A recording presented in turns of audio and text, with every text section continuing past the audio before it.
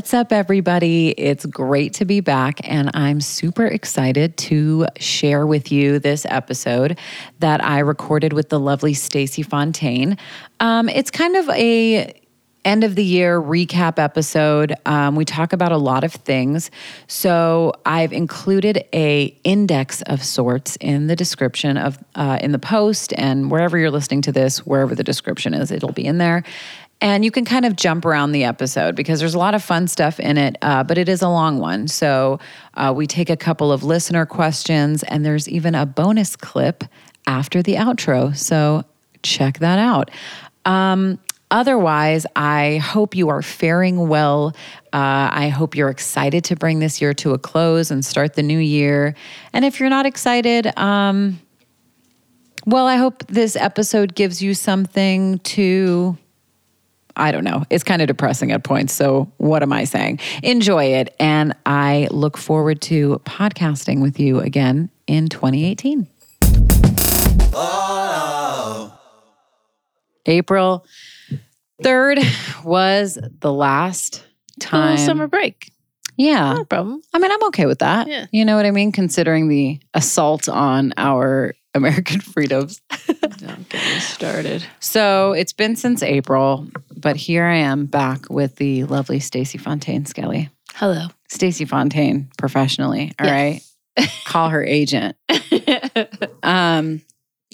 So we're back, you know, not mostly, but back because it was time to be back. And also because I am organizing and like co-hosting a fire seance for the members of our little sisterhood here that we have kind of going on. And we are, you know, burning 2017 clean. I can't wait. Right? Like, what a year. You know, just letting it all go, you know, so we're going to have all sorts of stuff set up. So this episode is kind of themed around that. A little precursor. Yeah. And you know, it's the end of the year. I mean, this will air in a couple weeks on December 14th, but it's not That's December. That's actually our friend Emily Bell's birthday. Oh, happy birthday, Emily Bell. If you're listening to it on the day it airs, which you should, okay? Be a good friend. God. Put this before your birthday celebrations. So yeah, this is kind of like a way to include a wider audience in what we're doing in our little community, and to kind of talk about this year because it's been a interesting one. A lot has happened. Was 2017 better, worse, or as you expected it to be, considering what 2016 brought us? I wouldn't say what I expected. It's one of those hard things because for me personally, there were some really great things that happened or things that grew, you know. We had bought our home in 2016 and kind of really went in together during 2017 and blossomed it and made it our own and had some really great memories in there. And other things that just went on that I really loved in 2017, but when it comes to like the world, it was a very depressing year, you know? So you're like, my life, it was okay, but when I just think about burning. Everything else that was going on, and you can't help it. Like it just affects yourself personally as well, Totally. and it seeps in. So looking back, it just it kind of is all one big ball, right? Where you can't separate what happened personally and what happened in the world and how it affected you. Right. So it wasn't what I expected. It was pretty tough, you know? Yeah. I know a lot of people had some really personal tough things, the people that I read about in the news. Yeah. You know, so I don't want to compare it to that, but it sucked. You know, I think I would hope that it's nice to know that people who don't know you but hear your story are like really affected by it, and it feels like you share kind of in the energy, you know. I'm definitely I told myself like I think mid-November or whatever that I'm like, or no, actually October, maybe. Anyway, that I would take a little bit of a break from the news cycle, which literally means like I'm still going to be on Twitter and stuff, but I'm not going to watch Vice News Tonight every night. Yeah. And I'm not going to, check my news app and stuff all the time. So I've been mostly sticking to that. Yeah. But it's been rough because obviously all of this other stuff is coming out and all of this. So I thought it'd be a good mental break, which I think it was, but it is still hard you still know things are happening and you could be involved in helping or whatever, paying closer attention. I don't know. I love Twitter though, because there are times where you go on there and you are staying informed with the news and it is kind of sad. But then, man, there are parts of Twitter that are just so hilarious that like, as much as I try not to be on there at midnight, I'll be scrolling at midnight and just like cracking up. And my husband's like, can you go to sleep yet? But I'm like cracking up, crying because it's so hilarious. And it can be such a ridiculously hilarious mental break as well. Totally. The tidbits of the crappy news, but also with just so many funny memes. Like the French came out a little bit. Yeah, memes, Yeah, because it's like that's what comedy is, It's tragedy with like survival, tragedy plus timing, right? Something like that. That sounds about right. Yeah, so I feel like I've done okay not feeling like guilty about it because it's like I've made it to December and the world isn't lit, the world's pretty fucked, but our president's still an idiot and I like to call him Orange Joffrey. Orange Joffrey. Like I've been saying. I actually saw that from this Instagram account called Female Collective, which is a great Instagram account. Plug. She's like, I refuse to even say his name, so I'm calling him Orange Joffrey. I was like, I like that. Orange Benjamin Button Joffrey. God, he's gross. He's gross. But yeah, it's been like it's been nice getting away from the news cycle of him like offending people every day. It's like, okay, I don't need to hear all of that. Yeah. And like, I don't follow the accounts on Twitter or anything, but like, if I'll see something and I'll check it every once in a while.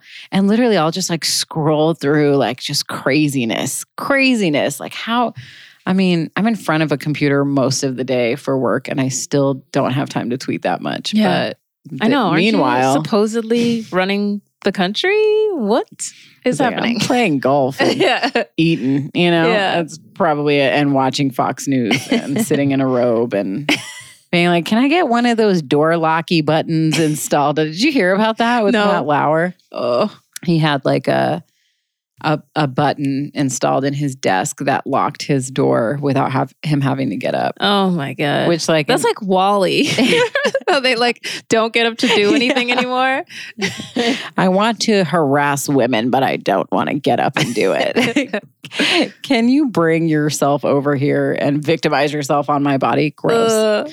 So that's a great segue into one of probably the biggest things that's come to light, I'll say, in 2017. Definitely not something that's new or, as all women know, sexual assault, sexual violence, sexual harassment, all of that stuff is unfortunately part of most of all of our everyday lives. I think it's just another reminder of how bad it is. The degree. Yeah. Because you almost want to tell yourself maybe things are getting better, Things are getting better. And then like just the names of people that come out, people that you might have admired. Yeah. And people that you respected. Which one was the hardest one for you think?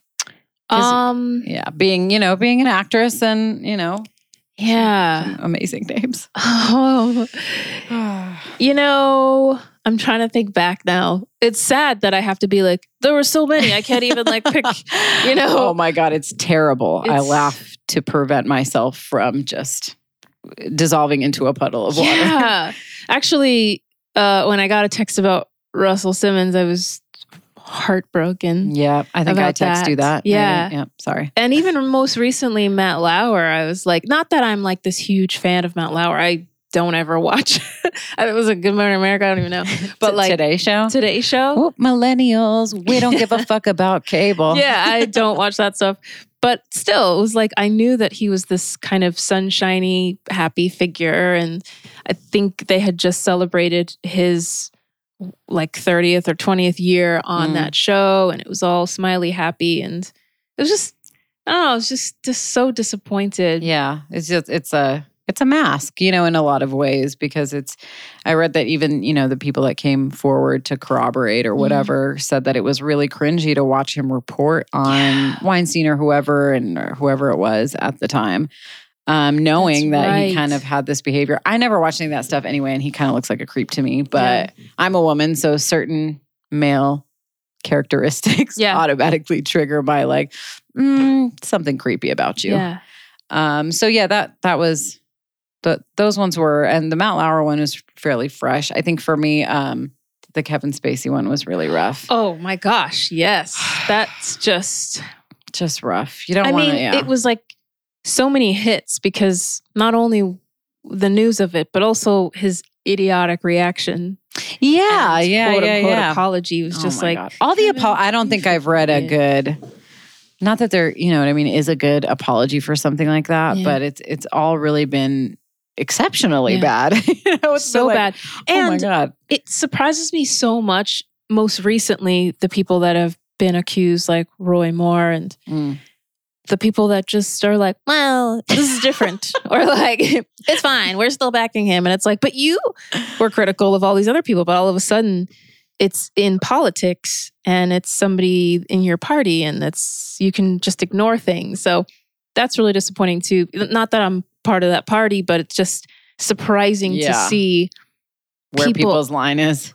You know what I mean? Like, somebody made a good analogy on the radio today where they were like, it's like a football team and they put on a jersey and no matter what happens, they are wearing that jersey and they don't think outside of what might happen. You know, like they don't think that anything could go wrong if they have this jersey on and they're just going to keep it on and defend it forever. Yeah.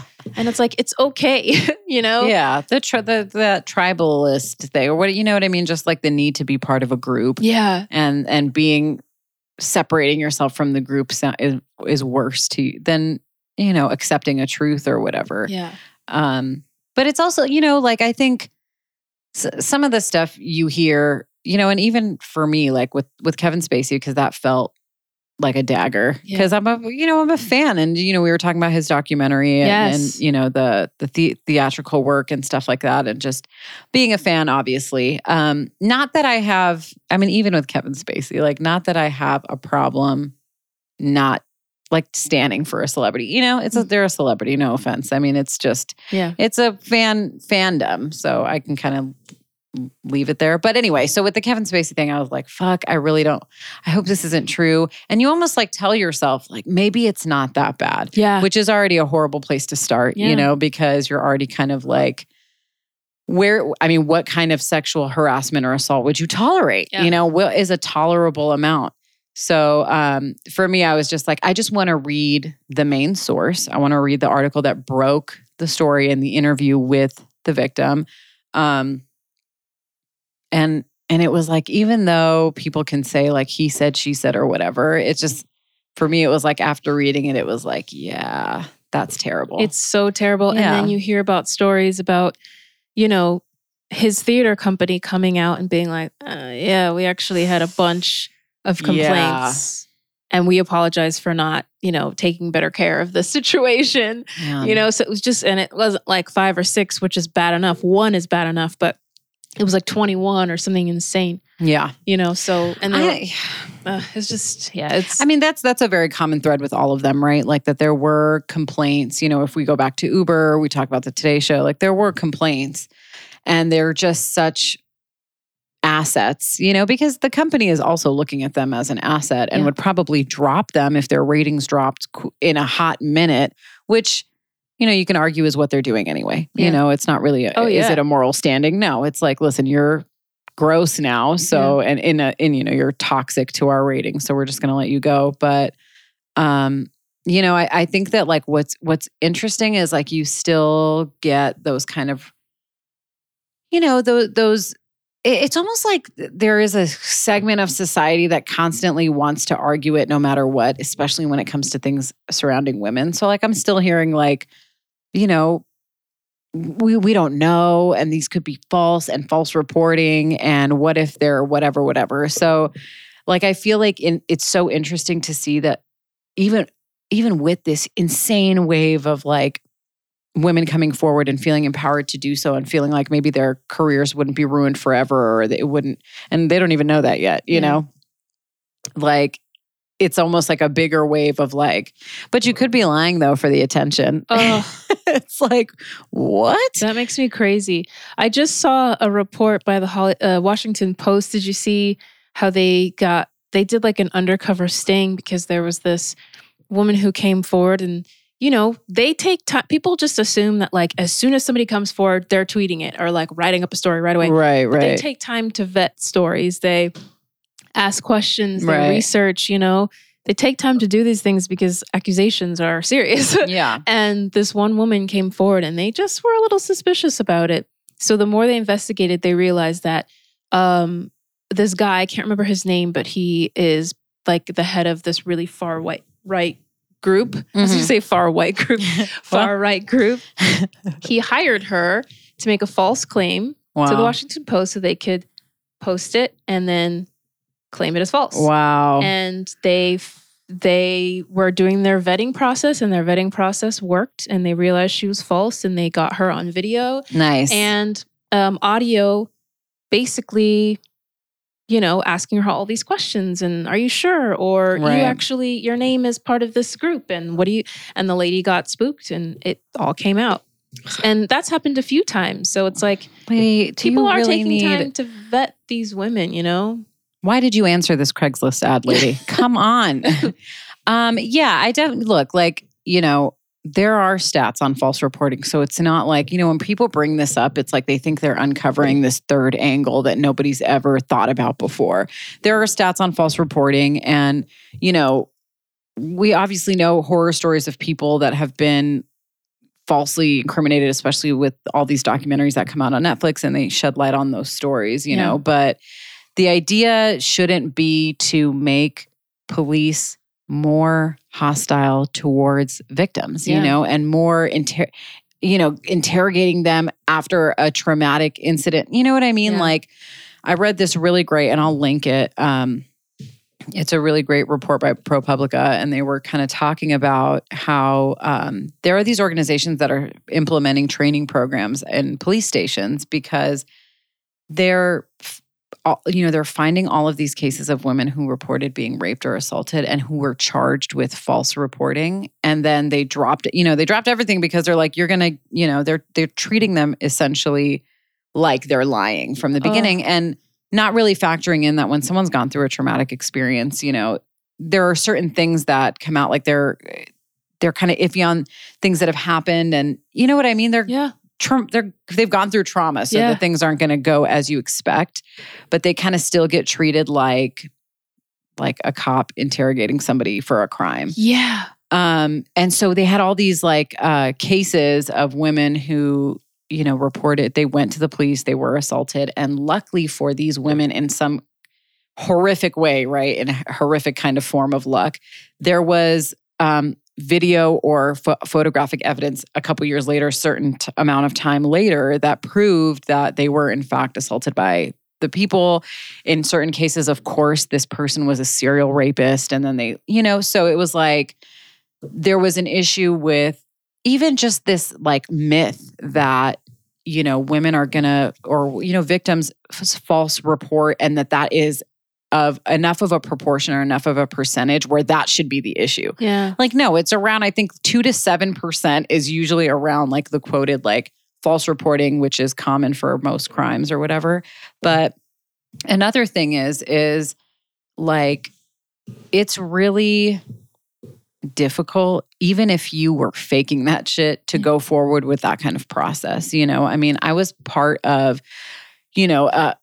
employment situation that involved, a lawsuit and sexual harassment claims and all of this stuff. And the thing is, like, you have to, when it comes to filing charges or anything, like, you have to prove damages. And it's like, with certain cases where it's like harassment or assault or whatever, like, if you're not able to prove that this, like, caused you a monetary amount of damage and you have to go through the whole legal process and whatever. It's like, it's like, why would anyone do that? Yeah. Why would you do that if it didn't happen to you? And what kind of monetary gain is anyone seeing victims get that is like enviable and like, I'm going to do that. I'm going to accuse somebody. And yeah, there are crazy people out there that do crazy things, but I think that 2 to 7% feels like that's accurate. And I think it's important, these groups that are coming in and helping police stations and stuff like that deal with, what is typical of a victim of rape? And a lot of things aren't typical at all. They just don't fit into a category because people handle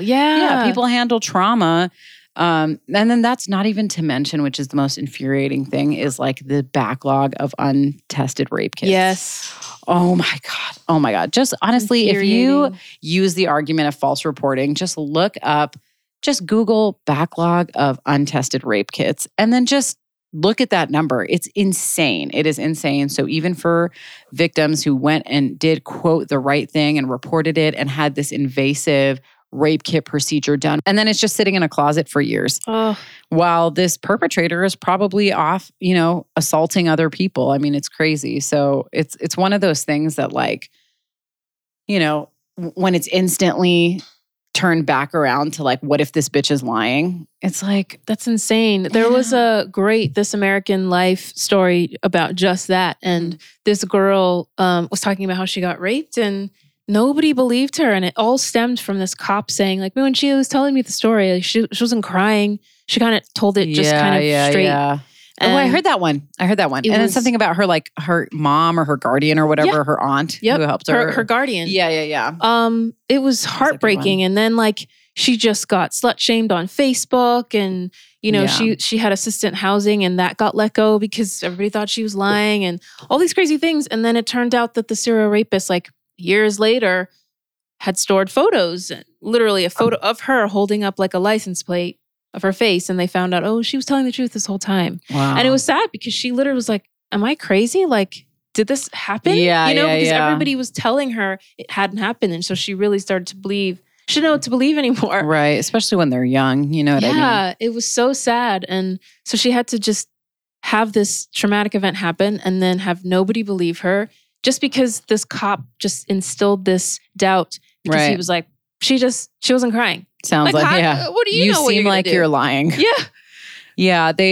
One of the advocacy groups is implementing this like thing where, victims can report an assault or, a rape or something to the police without requesting that they pursue it. So it's almost like part of the police department's information gathering, but it gives victims a channel and they could kind of decide what happens next. And it's not, you know how it is where it's like, well, if you don't want to press, then what are you doing here? But more it's like, tell me what happened, and maybe they can use it to solve other crimes or whatever, but it still leaves it up to the victim because a lot of people, maybe they don't want to go through that entire process, and I think even if you did somehow, which is the minority of the cases, you get this person convicted, you get a settlement, let's say, since people always try to act like this woman's going to get any kind of monetary gain.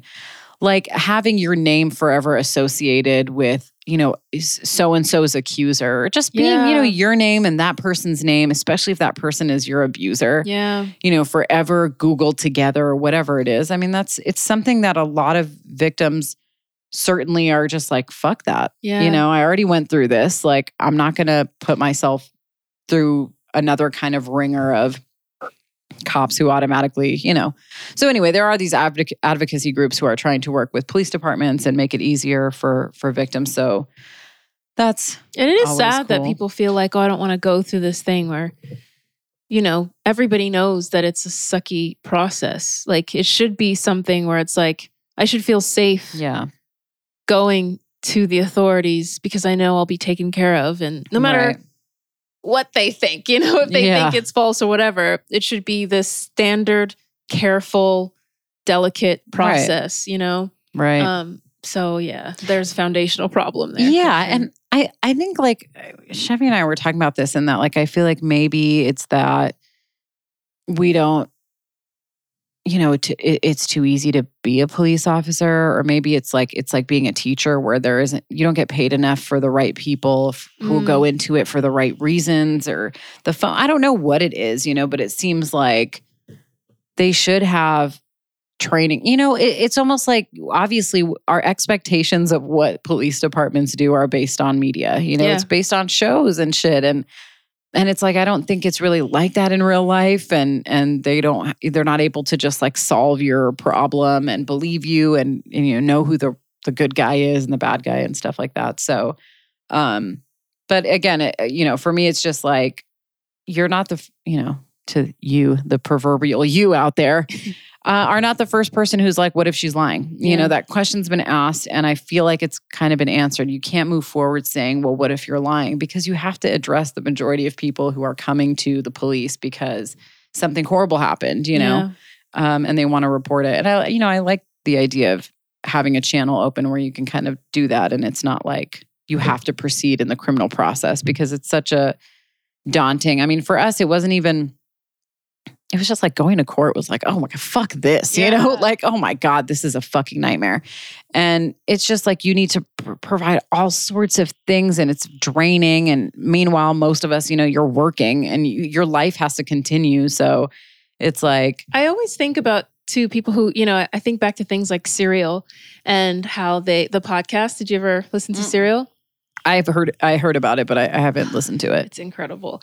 But one thing that they talk about is like, investigating and going back to people and asking like, do you remember what happened in 1994, this day? Yeah. And it's like having to dig into your mind for the people who didn't have the traumatic experience. I'm saying, right. Like witnesses and stuff like that. It's so crazy to have to remember every single detail so finely. And even people who did have a traumatic experience, sometimes your body shuts down and tries to block things out. Yeah, of course. You can't remember very every single common. Detail, how long I drove to work that, or what I wore to work that day, and this crazy things they ask. And if you say an orange top but you wore red, you're lying. Yesterday you said salmon. Well, shit, I don't know. It's hard. Yeah, I mean, and again, like what I was involved in, it was so. When I feel like when I talk about like what the environment was like, it's very much like what you hear when the women came out at Uber or wherever, where it's like, I don't know if you feel this way, where it's bad, but that if that was you, I don't know if I would have like pursued some, you know what I mean? Yeah. Like, it's just, and even when, in my case, it was kind of serendipitous that it even happened. And so when the opportunity arose, I was like, hell yeah, I'm contributing whatever I can to this movement, because this did happen and it was wrong. And I feel like I want to speak out.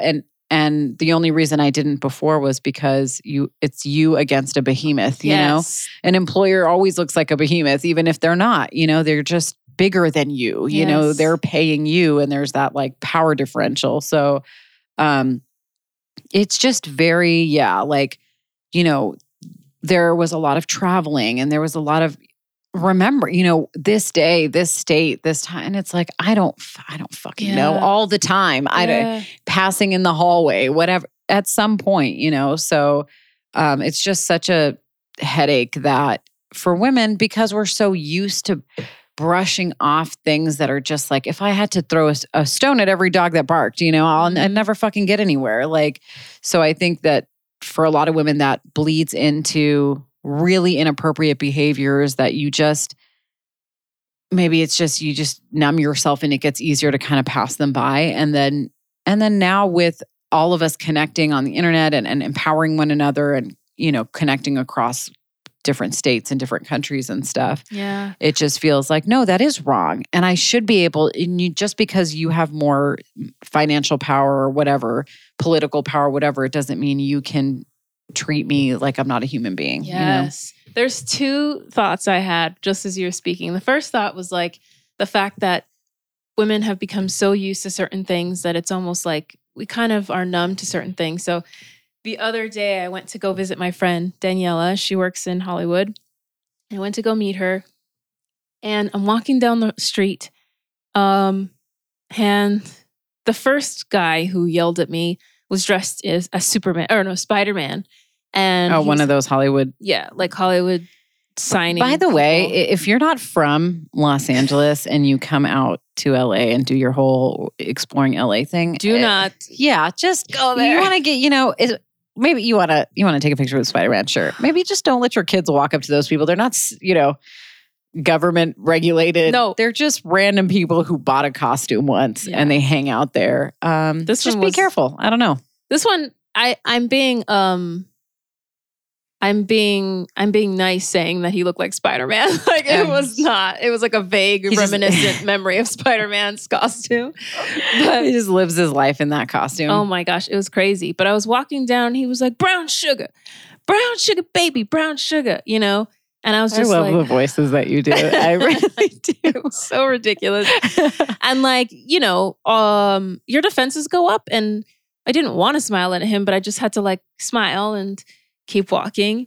And then not 10 feet more, somebody else was yelling that he wanted to rub his fingers through my fro. And then when I actually met Daniela, we went to a pizza place and we sat down. And then some guy got his pizza and sat right next to us and just was staring at us the whole time eating his pizza. And I'm saying when I say staring, he was staring. He would bring his pizza up to his face and still staring and eat his pizza. It was so creepy. And it was just, I was so angry because I was like, this is something that happens all the time. And usually I don't think about it. I just go about my day and it sucks. But today I just noticed all the things that was happening. And I couldn't get out of my car and meet my friend to eat food without creeps, Right. And I was so angry that I got yelled at and just creepy things were said. And this man wouldn't let us eat our food in peace, and he felt he could just do that. Yeah. I was so frustrated. So I recognized that I usually am numb to that thing. And that day I was, and I was just so annoyed.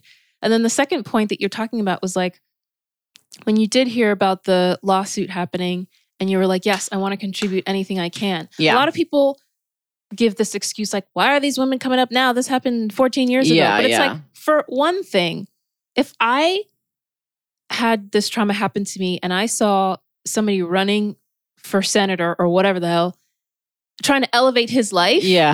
I'm sorry. I'm going to stop you from elevating your life and Yes. benefiting when you've done this to me. And I know you've done it to many other women. Yeah. You know what I mean?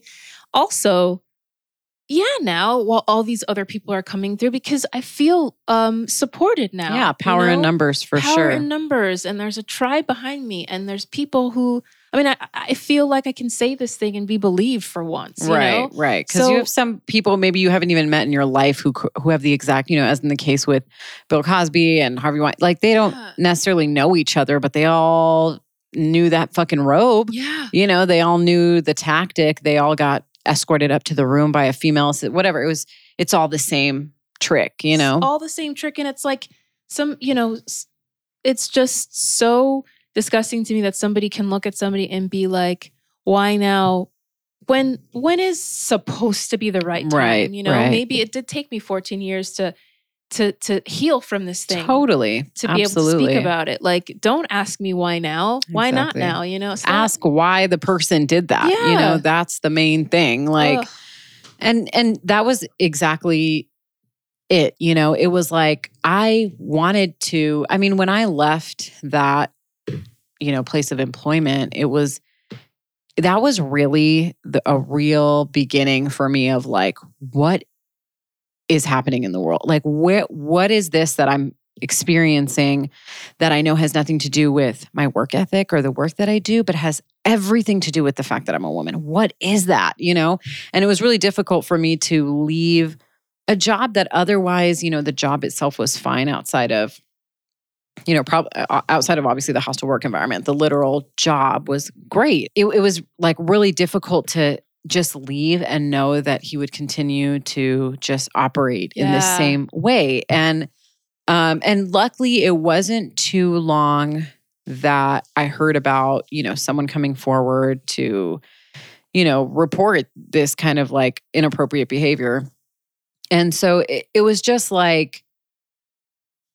I mean, what are you really going to be able to do? Because again, because you've built up defenses against it in your life and you have to move on with your life. I mean, who is going to pay your bills while you see, you know what I mean? You have to get up and move on with your life. And when you and then when someone, like a lawyer or a judge or whatever is telling you like, how has this ruined your life? It's like, well, I didn't let it ruin my life. I had to get up and move on. I had to just go find a place, another place of employment. So there were certain ways where it was just logistical, stuff where it was like, okay, this is like monetary. But on terms, the rest of it just gets filed in under he said, she said. But yeah, that's definitely, that seemed like, even though, I mean, I guess Bill Cosby was before, but doesn't the sexual... That was really heartbreaking to me. Yeah, I'm sure, Yeah, that was a while ago, the Cosby but... Show a lot. Oh my gosh. That was the first time I realized Raven and I kind of look the same. Because we look the same as babies. I was like, I kind of look like you, totally. Raven. And that's actually when I learned that I had to know how to separate, because I didn't want that to tarnish my memory of the Cosby Show. Yeah. Because I love the Cosby Show and I still do. Yeah. And all the other people I love that were on the Cosby Show. And I needed to separate that experience from what was happening, Yeah. And it's really hard to do because it just taints everything. And you try to think back and like, oh my gosh, but was he doing that while he was on the Cosby Show? Right. And did he do anything to the other people there to ruin their experience? All these things. But I had to just like preserve my personal affection for the Cosby Show itself and not Bill Cosby himself, And it's hard to do. I think like for me, and again, like I watched the Cosby Show and I just don't feel like it was one, for me, I don't know, maybe if it was like, what show would I feel like was none of that shit. I don't know. You know what I mean? I watched all of it. So I feel like maybe Fresh Prince, I'd be like, come on, no, not you, but I feel like,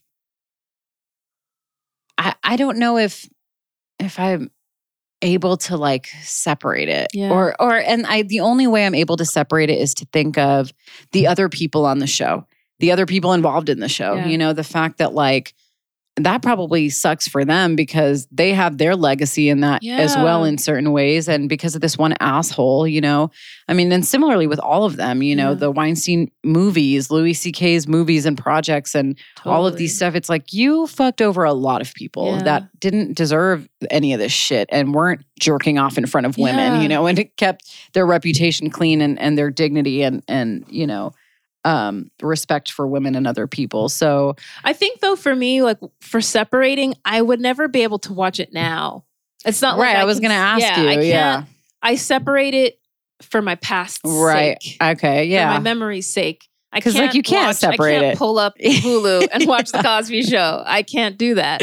But I want to separate it for just my memory. Yeah. And it's like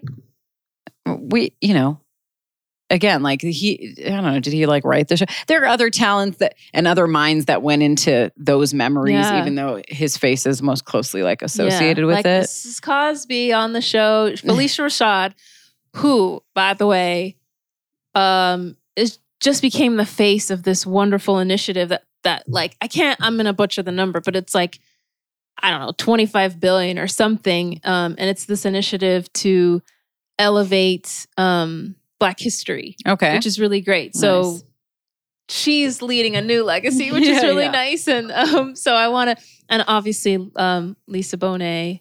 Yes. Who will just be the queen of all things forever. Yep.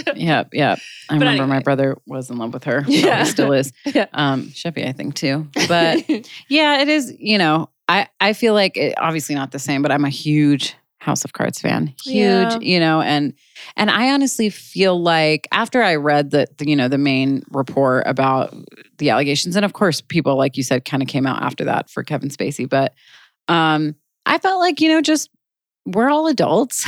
So you just write him out. I don't care. Write him out. You're so right. Because there's so many wonderful other people. Yes. Dynamic characters. And we can all be adult about it. Even if it's like just a screen in the beginning that's just like, hey, y'all know what's up. Yeah. We wrote that motherfucker out. We're not going to explain it. You know why. Or I love how people are suggesting doing the Aunt Viv thing that they did on Fresh Prince. So they literally just switched her out and ignored it and just... Oh, man. Who should replace him? Who would replace him as Frank Underwood? Ooh, that'd be rough, right? Hold on. We can think of somebody. You know what would be hilarious? Matthew McConaughey.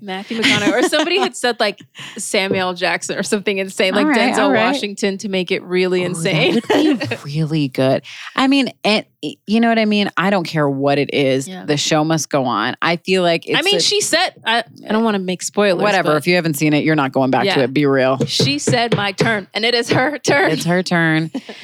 And we want to see that. And I think the last I read that they are trying to figure something out, you know? And I just really hope if you're listening to this, writers of House of Cards, because clearly why wouldn't you be a fan of this podcast? We don't care. We don't care how you write them out. Shine. We'll just assume she killed him. Yeah. Put it that way. She killed him. She's like, you know what? Never let this motherfucker come back. Or elevate Mahershala Ali on that show. Make him president. God, I love that so many people came out and we're saying that Blake Shelton shouldn't be sexiest. Who? Gwen said, Stefani. Like, did everybody else die? I was literally like, he's not even the sexiest guy on The Voice. It makes zero sense to me. Sorry, it doesn't. Gwen. I know. Although he has really taken it in stride, all of this backlash, which must be hard to take. I know you're a white man and we expect you to take all sorts of abuses in terms of not really abuses. Yeah. But that was a strange one, though. It was. I mean, come on, ill advised. I mean, if you had to pull from like white males, there are so many other white males to choose from. So many white males. Just Chris Pine or the other three guys that look exactly like Chris Pine. Pick one of them. So the other big thing that's been in the news, of course, a lot of big things, right? We can't touch on everything. Sorry, and also my brain. Is a female brain. So just kidding. That's a sexism joke for you guys who may be tuned in and we're kind of like, can we get a sexist joke? Right? Shit. Break it up a little bit. Anyway, is net neutrality.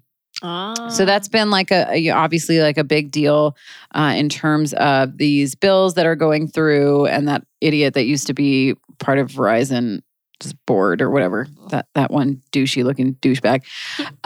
So where, it's this bill that would allow internet companies to basically charge you more based on what you use, what apps you use, what websites you visit. And then they would determine that based on how much those websites are paying them and just giving them kind of freedom to be selective and not having an open access internet.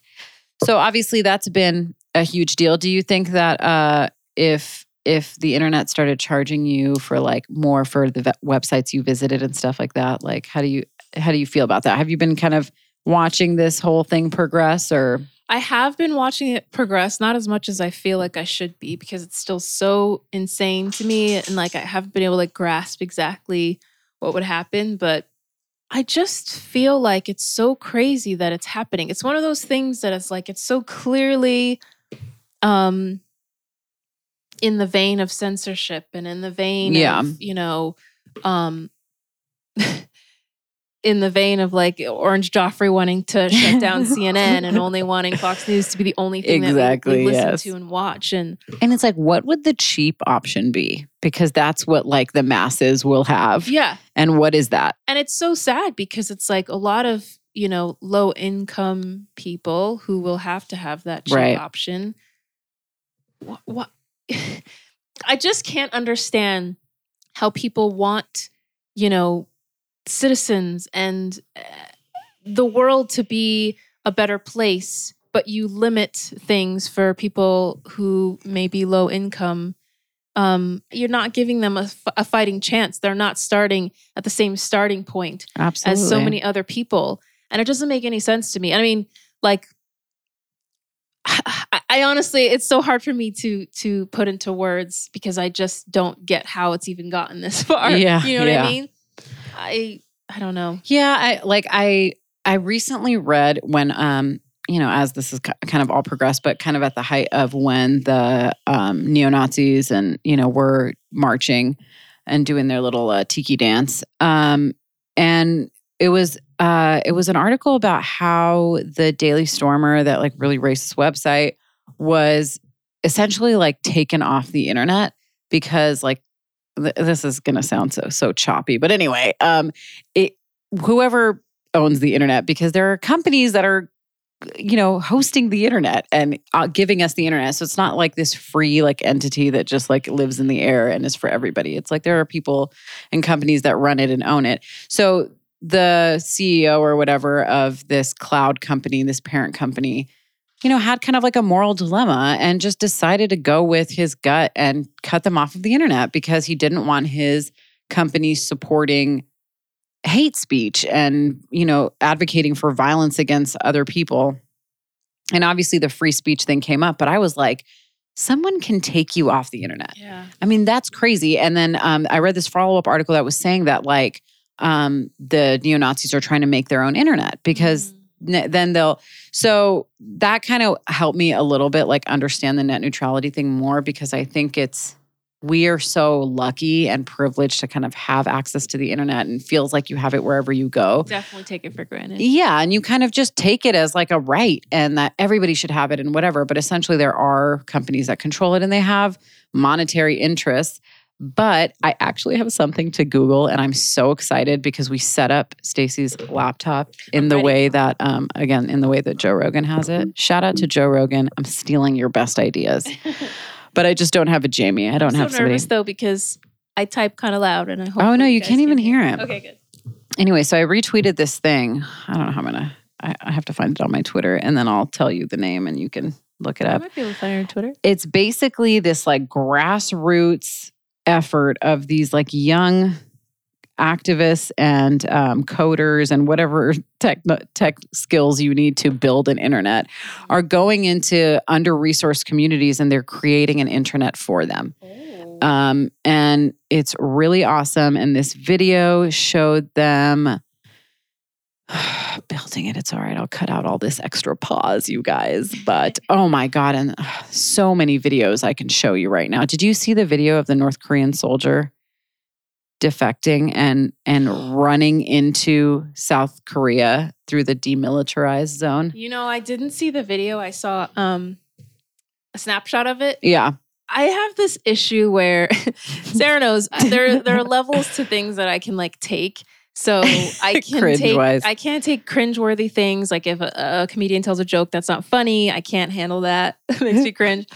And I didn't think that video was going to make me cringe, but I didn't know. I only saw a snapshot of a picture, and I didn't know if he was going to be killed on the video, and I just didn't want to watch it. So. Yeah, it's definitely, I totally get that. Yeah. Because, here, I found this article about, and the title of it is Ignored by Big Telecom, Detroit's Marginalized Communities Are Building Their Own Internet. And it's literally this group of young people who are helping connect I don't know what, they have just little satellite things. I mean, I'm so, it's amazing here. I'm just going to pass it to Stacey because the video's up. I'll retweet it on Kiss My Angeles' Twitter, and I'll add it to the post, but it's definitely worth watching. And I definitely think that it's important to keep that in mind in case all of this net neutrality stuff, these bills that allow the companies to pick and choose, move forward. And I know a lot of internet providers are saying that they're going to stand with net neutrality and they're not going to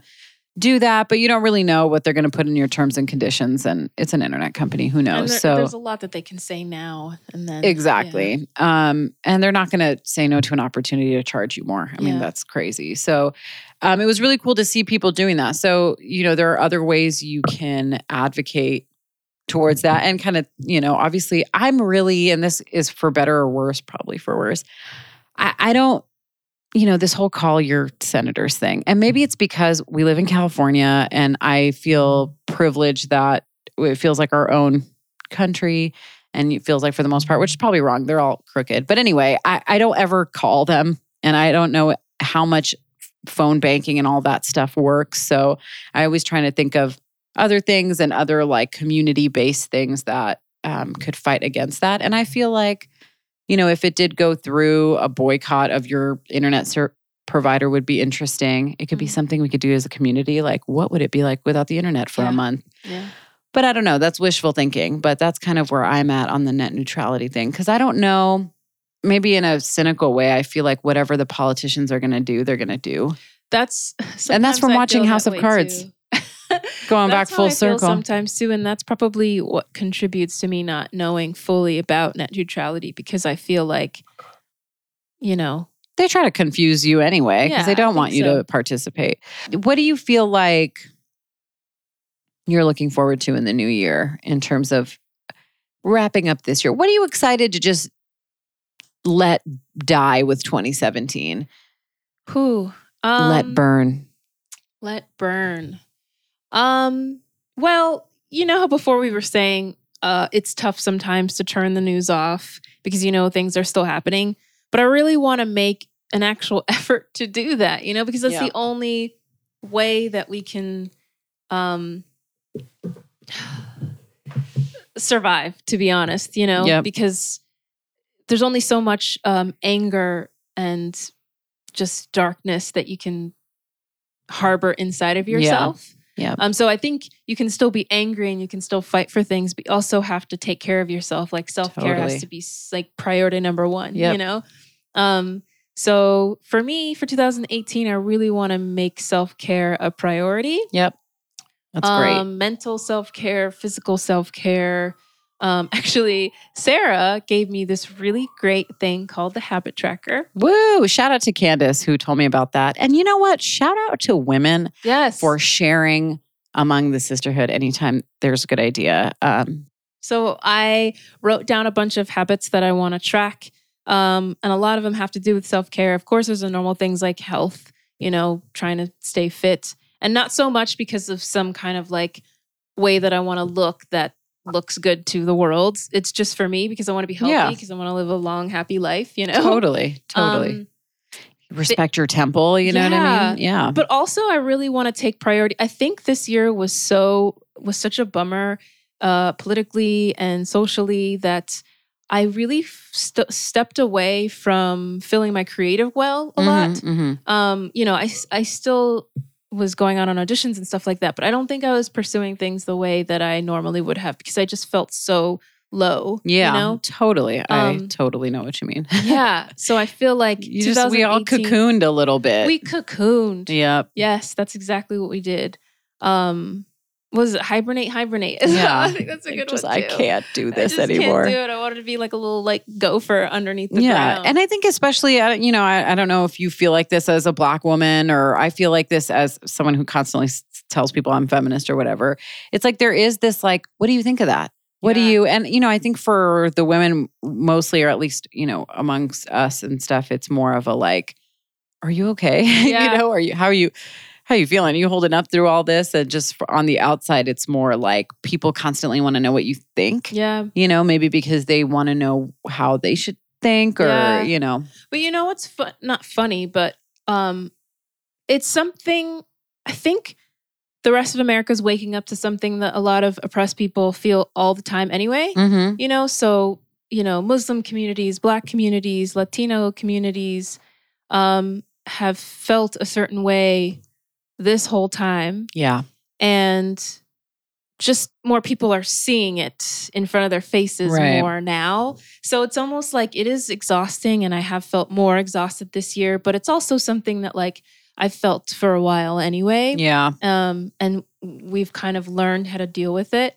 But going back to like feeling my creative well, like I really want to make sure to like, LA is so robust, with creative juices, basically. Yeah. Like there's great museums, there's great stage shows. And I've lived here for so long, and there's things that I have not done, have not seen. I feel like you do, like, I don't want to say you do a lot, but like, I feel like you're constantly like exploring little nooks. And I am. I'm like, I grew up here, and I'm like, I've never been there. What?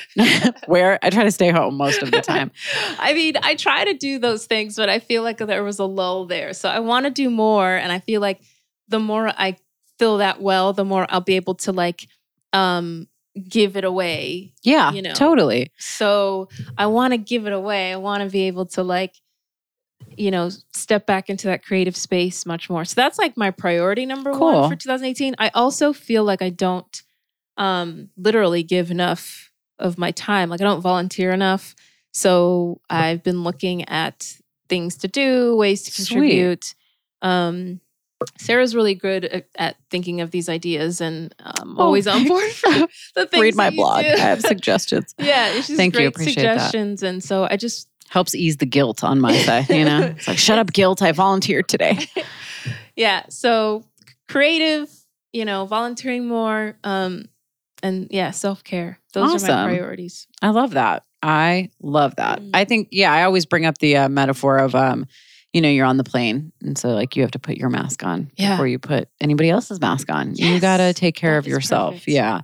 And I think the overwhelming feeling that so many of us feel from the news cycle is kind of another control thing, and the media is used so well as a tool by so many people, obviously people in power and things like that. So, the fact that so many of us feel overwhelmed by the news and everything is fucked. I mean, it's easy to say that because everything is fucked, especially if like you read history, you're like, oh, it's been fucked forever and it's probably going to be fucked forever. But it's like, it's just, there are things, you can do. And Stacey, gives me kudos, but the homeless feeding that we did in our neighborhood was us together and it was the two of us, and there are things you can do locally that will still, pulse at the same frequency of the solutions to the problems in Libya and the problems in, Saudi for women and things like that. It's all connected in one way or another. I read this amazing women's history text, Women and Gender in Islam. And, there obviously she talks a lot about Western feminism and what was kind of happening in the Middle East, specifically in Egypt and stuff like that. And I think that, again, talking about women sharing, there's so much we can take from each other, but that each person is like fighting their own battle. Yeah. And, and like, it's funny. I think like we all care, and I'm not, calling out anybody, I'm calling out myself and whatever, and working towards improving this. But, we're outraged by so many of the things we see, but like there is a homeless person at every off-ramp, and those people live in our communities, whether they live on the street or not, they're part of our community and they probably have had it rough. And if they were in, a commercial for a different country, it'd be the same, you know what I mean? Yes. It'd be the same type of hell. They are in the same version of hell, their own version of that thing. So I try to. That. Yeah, because we feel so overwhelmed by things going on and we don't know how we can help. But it's like start at home and let that ripple out. Yeah. And, Gloria Steinem was on Bill Maher this one random time I was watching it before the. What was the last offensive thing I heard him say? And I was like, oh, he said the N-word. The N-word, yep. I was like, oh, that's a wrap. That's a wrap on the 3 times I've watched your show. But anyway, she was on there and he asked her something about, that's standard dumbass question where it was like talking about how women in the Western world are relatively more privileged than women in third world countries. And what about those women?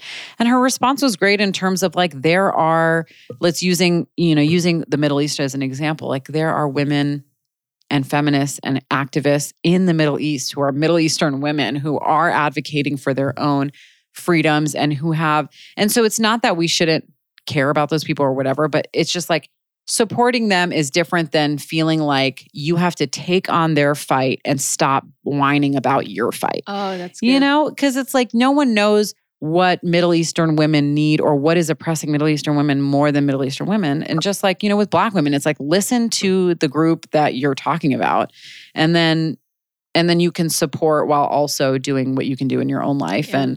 And so that helps me like not get. Because there's something we can do here. I mean, we live in Reseda, which is a really mixed community, and there's a lot of gentrification happening, which is obviously displacing a lot of people. And you see homelessness, and Stacey and I were talking about recently seeing like homeless sweeps, and that they're essentially literally sweeping them. They are just moving them from one location to another because more investment dollars are coming into this city. So, those are areas where the community is the only real source of support for those people, whether it's donating to the homeless shelter or going out and literally like giving them one meal, taking one meal off of their mind for that day. So it's still time and it's still energy. And, I know there's often that feeling of like, oh, there's another thing I need to do and another thing I'm not doing enough of. But there's so many things to do. And so you can't spread yourself thin. It's okay to choose one thing. Totally. Make that your thing and then maybe change your mind or switch and do that other thing and just you doing your whatever it is, like, will inspire people to do whatever it is for them. Yeah. Whether, even if it's just like how it is with us, it's like, I want to help more. Yeah. But it's like the way I want to help maybe not be the same.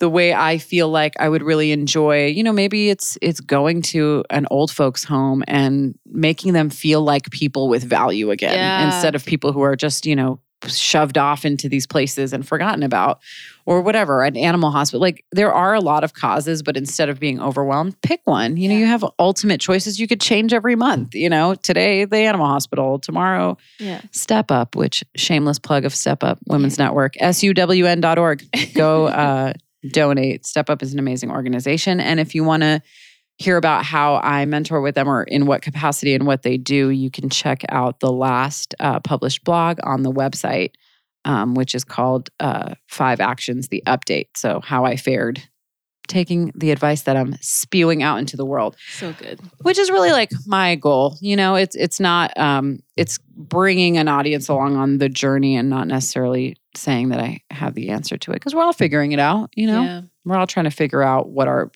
role is and how we can make things better. Well, some of us more than others.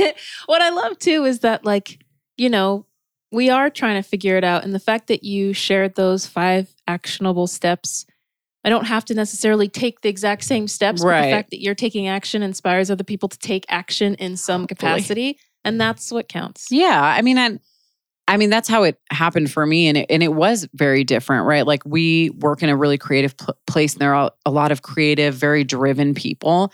And so just being around people who are just going for it, whatever it is to them, is very like, I have an it too, and I want to go for it. I want to reach that. So, and it's been great. And honestly, part of my like upbringing, one of the things that kind of came out of how I grew up was that like sense of guilt of like, and I think a lot of Arab people can agree with me that it's a common thing. But as I grow up and become an adult, it's like I can use that to encourage me to do more for people and do better things and really give my time and take what, the joy that comes out of that as like that reward and stuff like that. And it's kind of replacing the guilt. It's like, I'm trying to do my part, and whatever that is, I mean, I'm one person. You're one person, but you could still do the amount of one person, which is a lot. And we were just talking about how reading about, for me, right, women, Middle Eastern women of the past, and just women in general, especially in the past when it was more dangerous to be a very outspoken woman, is really like, okay, it's doable. It was doable back then. It's doable now. I'm reading about these women, and they're probably thought that they were not worthless, but like invisible. Yeah. And maybe on many a days, they're like, this is fruitless. Like, this is pointless. I'm never going to make a difference. Things are never going to get better. But things did get better comparative, relative to how bad they were.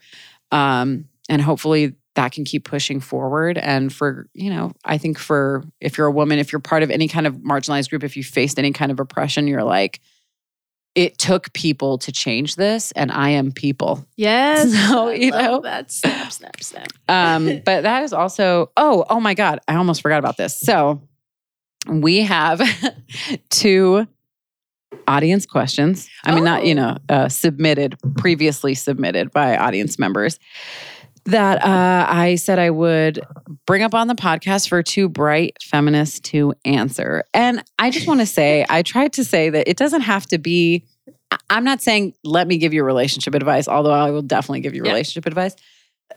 My single guy friends like to tease me and say I've been out of the game, but I won the game. So yes. I know what I'm talking about. All right. I was like, isn't a healthy, stable relationship the goal here? I know. So I feel like Stacey and I are perfect representatives in that area. You did that thing, man. Right.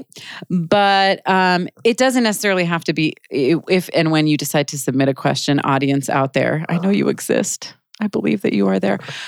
You could submit about anything, anything that you feel like a woman might have insight on. And what do you think? Bill Burr is the only person that could give you advice? All right.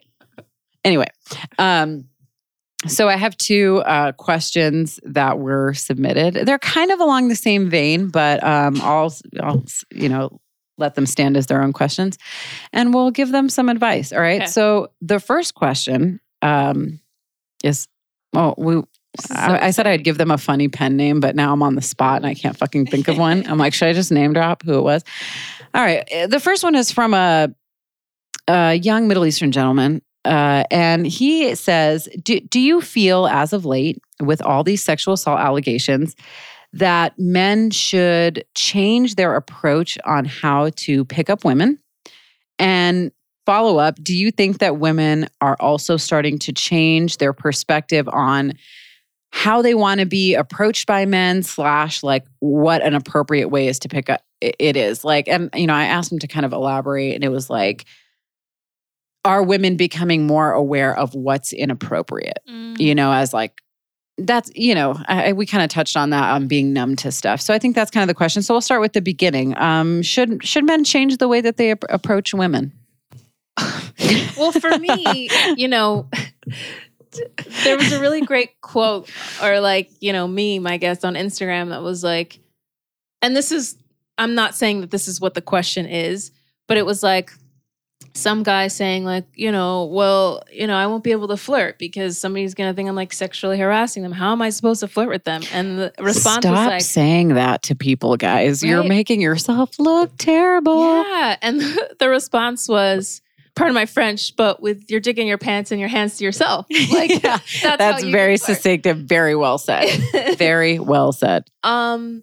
There's ways that you can flirt and let people know that you're interested without being gross. Yeah. Right. It's kind of one of those things where you're like, I know it's not complicated, but how do I? My kind of thing is that I think there is, and from what I've experienced from when I was single and just like being around young men or whatever, is that it's too much of a thing. It's too much of a like pursuit and that goal and that like, that's what I do. That's what guys do. Guys go out and they approach women, and it becomes such a, I guess women, especially women out in public, women in public places, women out at night, become like commodities and kind of become objectified, obviously is really what it is, where it's like you're seeing us as a group rather than as individual people. So my advice is always in this case is like, treat women like people. You could go out and meet a guy or, you could go out and meet people. And I feel like with a lot of young single guys, it's like the goal is to meet a young woman who will eventually have sex with you, hopefully that night.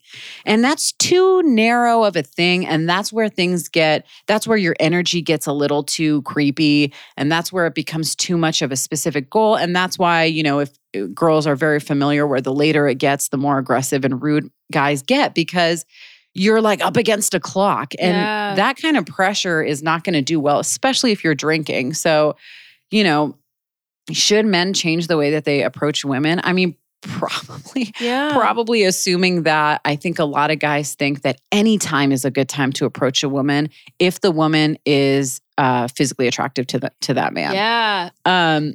And okay, this kind of, so his follow-up was, do you think that women are also starting to change how they want or what's an appropriate way? I think the question was kind of like, are women more aware of it's like being woke? I guess like, yeah, maybe certain women. And then again, so women it depends on where you're at in your life, and then you grow up and you experience different things. Because I know different things that come up where, we were talking about how, when you're younger, certain aggressive and not aggressive in the touchy way, but almost in the pursuit, just really like forward and calling you a lot or whatever it is, was more tolerated. And I kind of like attributed that to like the younger you are as a woman, the more you believe that your value is connected to how men treat you, So if men are giving you attention, you're like, okay, I'm doing something right. And then the man feels like he's doing something right because you're responding to that. And we're all kind of fucked up in our opposite ways. Guys, it's like your value is so associated with how how many women you sleep with, like how many women you're able to get to give you their number or to be interested in you or to date you or whatever it is.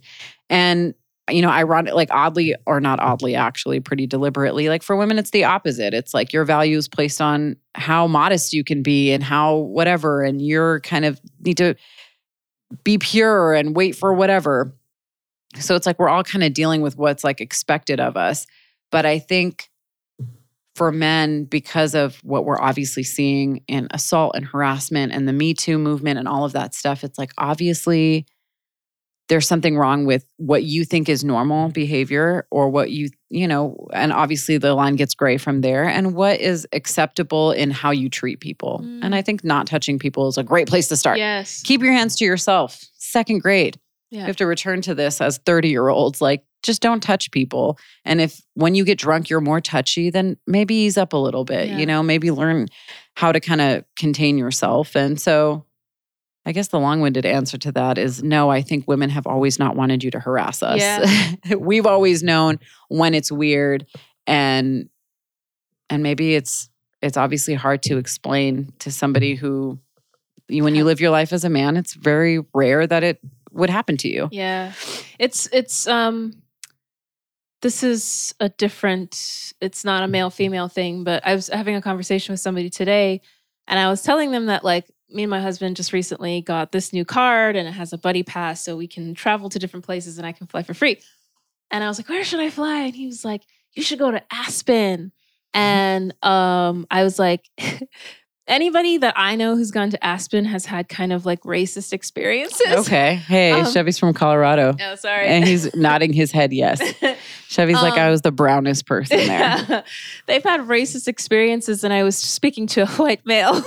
And he was like, really? Oh, I've never heard that, really. And I was like, why would you have? You wouldn't have ever. No way. Why would you have experienced that? You don't know what it's like to be anybody but a white male. So, and I wasn't saying it to be mean. I was just like, oh, I mean, you wouldn't know. Yeah. Why would you know that? Why would you know? But now you do. I've told you. So now it's a little bit of a little spark of like, oh, okay, well, maybe I can see that from a different perspective. So, there might be things that males, men haven't had to think about when it comes to flirtation and touching and all that kind of thing. Which is the safety factor. It's such a safety Sometimes factor. We're nice because we think you might kill us, especially because you've taken back 3 shots since we've been talking. Yeah. You know what I mean? It's a danger factor. It's a danger. But the same way, the same reason why when that Spider-Man was calling me brown sugar, I wasn't like, shut up, excuse me, because I don't know what he's going to do. He's a crazy man. That's what we want to do that so bad. Question number 2. Kind of in the same vein, you guys, sorry, but not sorry. These are from the audience. So submit questions. We could talk about whatever. It doesn't have to be relationship based, but here we are. Okay. Again, same vein. What is the best way to approach a girl in the gym? Oh, the gym. We're like, I don't know. What the fuck? What is a gym? Because I feel like I came to the gym to like be in the zone. Yeah. That one's kind of tough. Yeah. Yeah.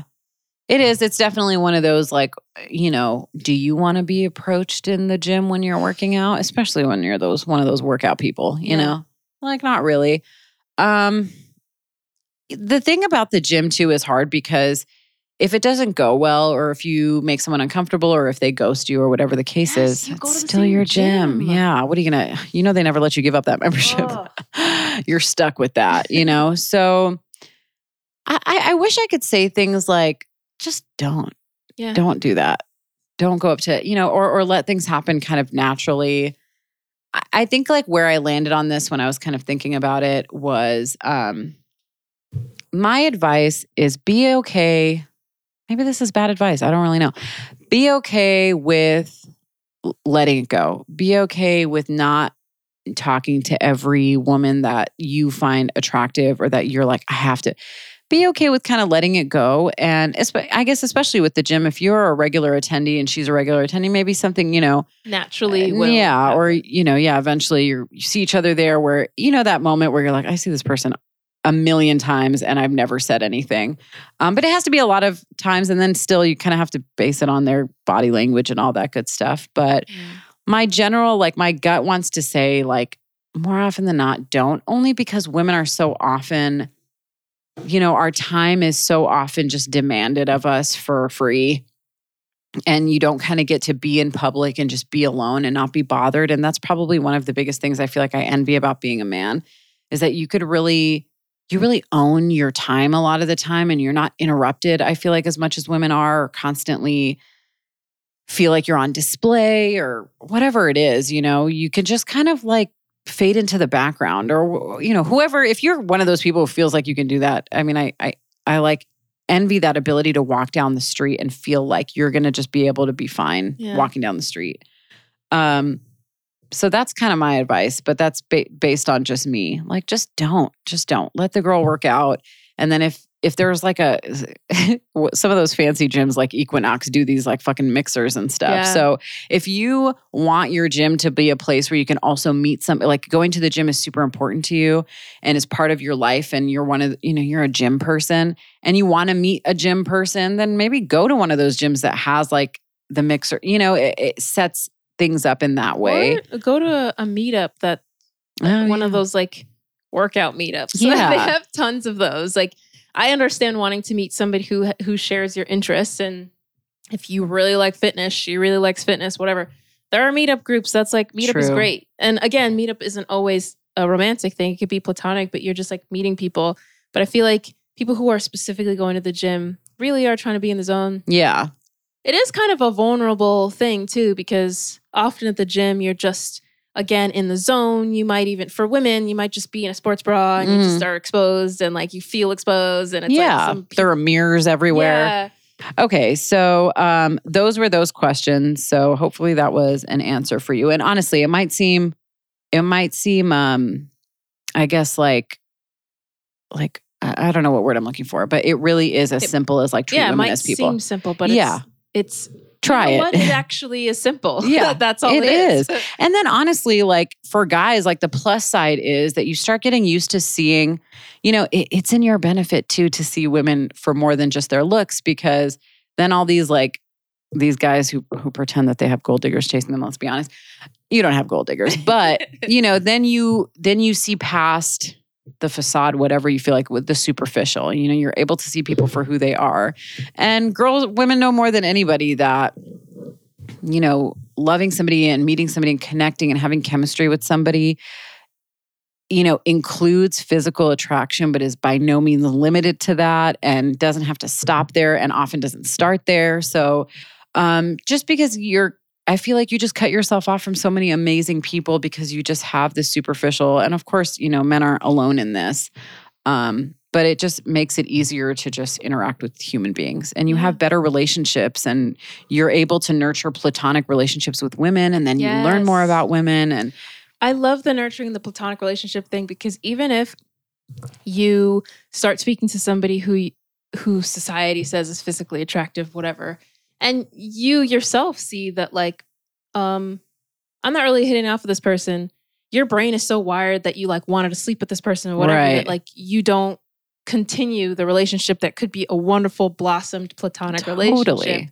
You just cut it off, and it's like you're missing out on so much. Like both Sarah and I have really great, wonderful male relationships. They have the better end of the deal. They really do. But I think, in this world, we're both married. So I think some people think it's like safer. Or something like that. Like it's easy for them to like file us away. Not that I think that's what our guy friends do, but like maybe it makes it easier to let your guard down a little or. Totally. But yeah, guys out there, you're missing out on so many good relationships if you don't just approach people as people, Stacey, any final words to the listeners coming from a balanced, successful feminist who is working towards bettering herself and her community? I mean, what can we impart? Gosh. I mean, it's the end of the year. Like what? We probably won't be back in touch. Our voices probably won't be on the airwaves until 2018. So how are we ending this? You guys, actually, one thing that I am doing, a lot of people wait till January to start their New Year's resolutions, and they put a lot of pressure on themselves. And, like we were talking about, it's all about self-care and taking care of yourself. And And pressure is part of that. You don't need to put undue pressure on yourself. So if you want to have a New Year's resolution, just start today, start your thing today, start that project, write that script, whatever it is, whatever creative endeavor that you're trying to get into, just start it today. Use what you have, do what you can, start where you are, that kind of thing. Also in that same vein, really start operating out of a place of like abundance. Mm-hmm. Don't operate out of a place of lacking and thinking that you can't do something because of whatever. Just operate out of abundance. And in combination with self-care, I think that will help to naturally balance yourself out and lead you into the new year in a really beautiful, balanced way. Oh, well said.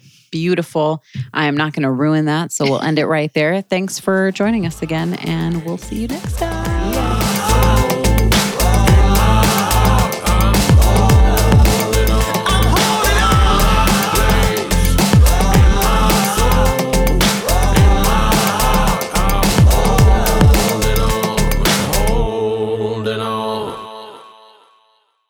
I'm telling you, man, I rack my brain nights. All right. I mean, I don't stay up late. All right. But, if I stayed up past 11, that's what maybe that's what I'm thinking about. I'm thinking about like, what would be a way to respond to a cat caller that like I could really like hurt them. Not, I'm not trying to hurt them, but hurt their feelings. I don't know if that's possible and still get away. Yeah. Like, I'm like, how can I would love do to this? Just like reply and then fly away. Yeah, right. Like, okay, so this is like, this is the last time I got catcalled. It was by some young, he seemed young, right? And then he said I was beautiful, which great, thanks. Which by the way, guys in the compliments.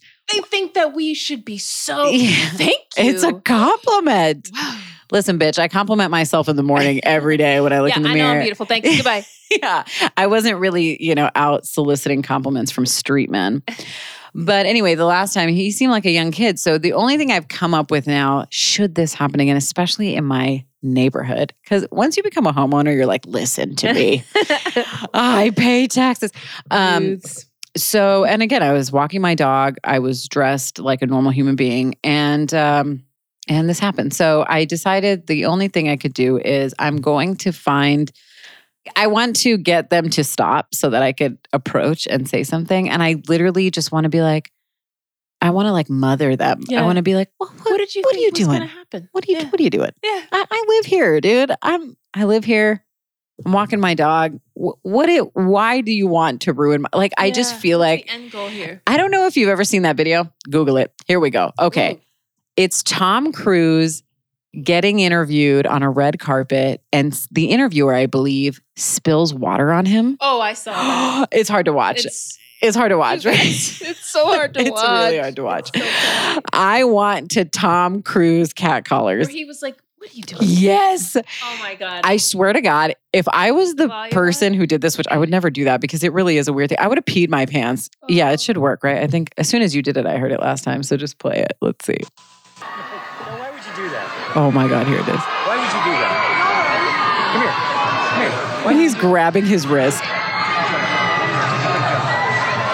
would you do that? Funny. Not very funny. Can you please? No, it's okay. No, wait a second. He's calm. Oh What's so funny about that? It's ridiculous. Do you like making less of people? He's still holding his hand. He's like, you will answer me. You like doing mean things to people. That's really... Hey, no. Don't run. Oh, that's good. It's like, you're going to face this. No, let me have it. I don't care. That's incredibly rude. I'm here giving you an interview and answering your questions, and you do something really nasty. You're a jerk. You're a jerk. Wow. Well, you know what? Oh, to be a white guy. I want that. I guess they're both white guys, but... Yeah. But still, he had to face his... All right, that's good. Ridiculousness, Yeah, it's definitely like one of those things where you know that the person isn't going to have a response and it's just going to be like I mean, unless their response is because I'm an asshole and I thought it was funny or whatever. But it's really like, I feel like everything kind of goes back to like respecting people as people. And obviously that always comes up in ways that are skewed in terms of power dynamics. But like, when I'm crossing the street, like I worked hard to figure out a way to live here, and I respect the neighborhood, and I'm walking my dog. And honestly, it makes, I don't do it as often as I want to because I don't want to deal with shit like that. And that's, somebody in a car is less threatening than somebody following you or whatever. And even when they're in the car, you want to say something back, but it's like, I don't want you to turn around. Yep. And God knows what's going to come after that. So, I want to Tom Cruise them.